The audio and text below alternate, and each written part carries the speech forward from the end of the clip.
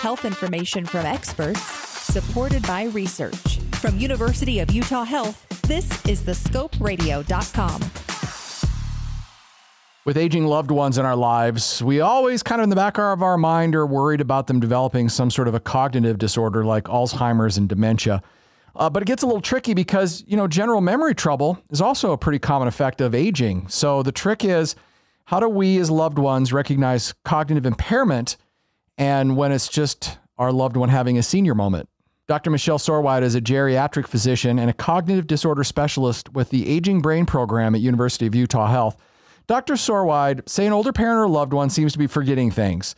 Maybe they use the wrong words for things, fairly consistently, tell the same story every time I see them. Are these things that I should be worried about, or is that just part of getting older?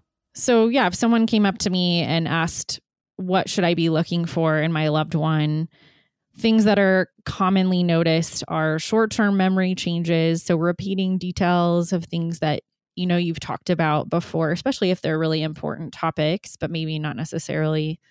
And then there's a really common presentation where people might not recognize these changes in themselves. And it's probably going to be others like loved ones or coworkers or even acquaintances that notice these changes.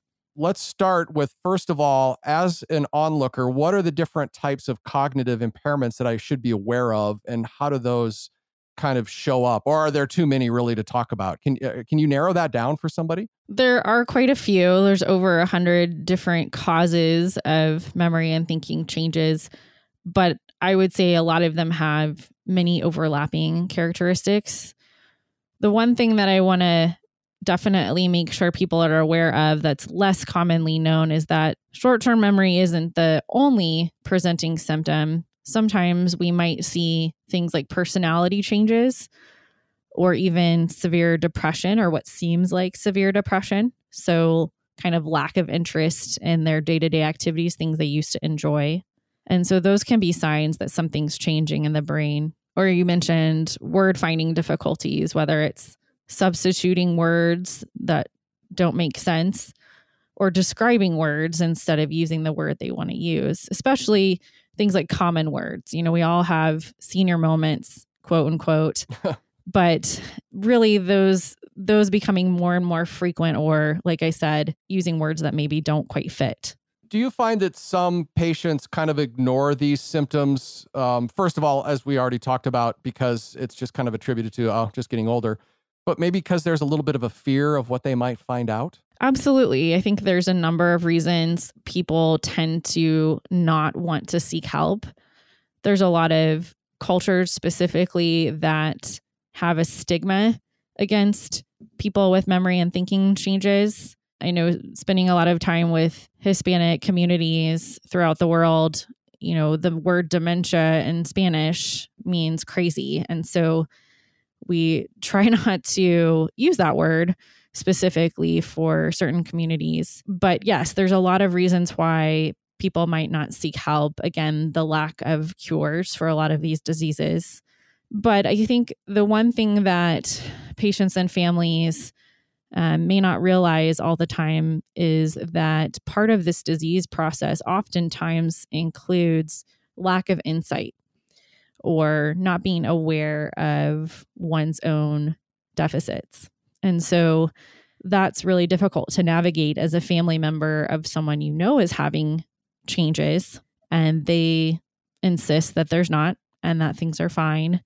And so it might be tricky getting them to even see a provider to figure out what's going on. So we encourage our families and patients to seek this type of screening assessment or visit as maybe just seeking a baseline and finding out, where things are at. That way, if there are changes down the line, we have a comparison.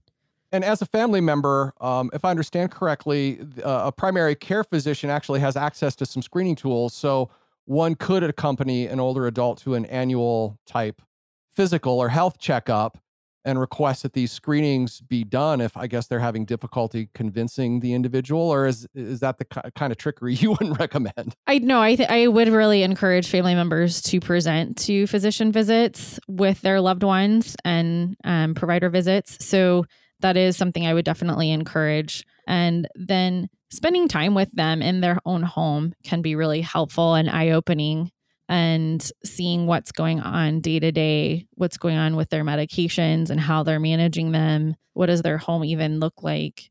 That can be really eye-opening.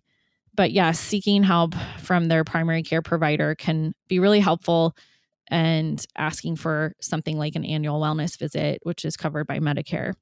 Back to the afraid to acknowledge it because, just for fear of finding out that they might have a cognitive impairment that really not a lot can be done about. I understand that there are a lot of causes could also be physical, that if you take care of the physical, then the cognitive issues clear up as well. Talk about some of those physical symptoms that might present that would go hand in hand with cognitive issues. Absolutely. So we know that there's a lot of things that we can treat and intervene upon as far as preventing further decline or treating symptoms related to memory and thinking changes. So things like high blood pressure, diabetes, high cholesterol, abnormal heart rhythms, sleep apnea. So there's a lot of different changes that we know make an impact on memory and thinking on the brain. Do you find that patients are afraid that they're going to find out that they or their loved one have Alzheimer's? I mean, is that the inevitable outcome if you start noticing some cognitive decline? Not all memory and thinking changes equate to Alzheimer's disease. Not all memory and thinking changes equate to a dementia process. And that's certainly a possibility, but the earlier we know what's happening, the more we can make an impact on someone's quality of life. There's oftentimes things we can do to really improve someone's day-to-day, such as harmful medications that either are over the counter or may have been prescribed by a provider just lacking that training with older adults. There are mood disorders that can be treated and improve. I have some patients who've come to see me that thought they were, developing a dementia process, and it turns out they were just severely depressed. And so we were able to help them in that respect. So it's really important for loved ones or acquaintances or friends to bring this up with that individual. Do you find that the individual is pretty open then to seeking help, or not so much? And if so, how can you help them get help? Yeah, not always, because of, what we call lack of insight, which is very common in older adults with memory and thinking changes. They may not recognize, because of what's going on in the brain. The brain's kind of playing some tricks on them. They may not recognize what's happening in and of themselves. So they therefore might not be as likely to seek help or be amenable to someone else saying they need to. So I think I would try to take the approach of, this is just an assessment to see what your baseline is there. And if there are changes down the line, then we have this baseline. It's a part of just your general health, just like getting the flu vaccine or getting screened for depression or a mammogram. And then if somebody does come in and they have the assessment, which you can just get at your primary care physician, they have access to these tools, and it comes back, then what would potentially be the next steps at that point? So asking for that assessment from your primary care provider through the Medicare annual wellness visit, which is covered by Medicare every year, is a really good first step. And then if your primary care provider isn't as comfortable about taking next steps, for example, certain blood work or MRI or additional testing, then that would be the time that you could request a referral to us for additional workup. And the sooner that you address cognitive issues, the better. Explain why that is.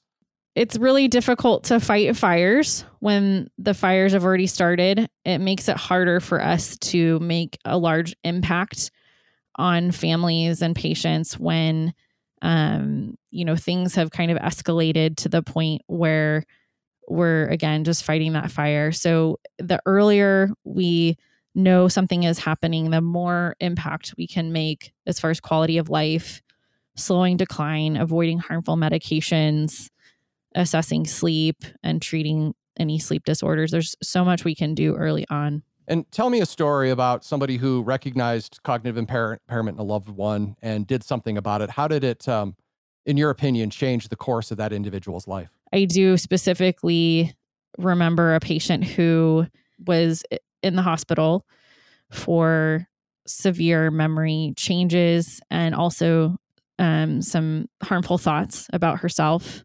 And when she was discharged, they told her she had dementia. And when she came to see us, we discovered that she was actually just severely depressed. And she was actually doing really well functionally after receiving treatment for her depression. She did not have the type of dementia they suggested. She had severe depression. So there's a lot we can do if someone has, true memory and thinking changes early on.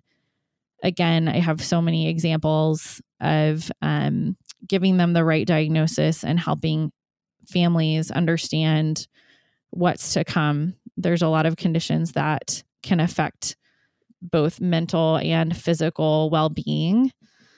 And so even if it's as simple as getting the patient the appropriate targeted physical therapy, assistive device like a walker or cane to help them with their motor symptoms that might be related to one of these conditions, that can really make a large impact in their quality of life. It's hard because of the stigma that goes along with these cognitive disorders. Like I said, there aren't a lot of cures for these conditions, but there's so much positive impact we can make that don't necessarily include medication. Have a question about a medical procedure? Want to learn more about a health condition? With over 2,000 interviews with our physicians and specialists, there's a pretty good chance you'll find what you want to know. Check it out at thescoperadio.com.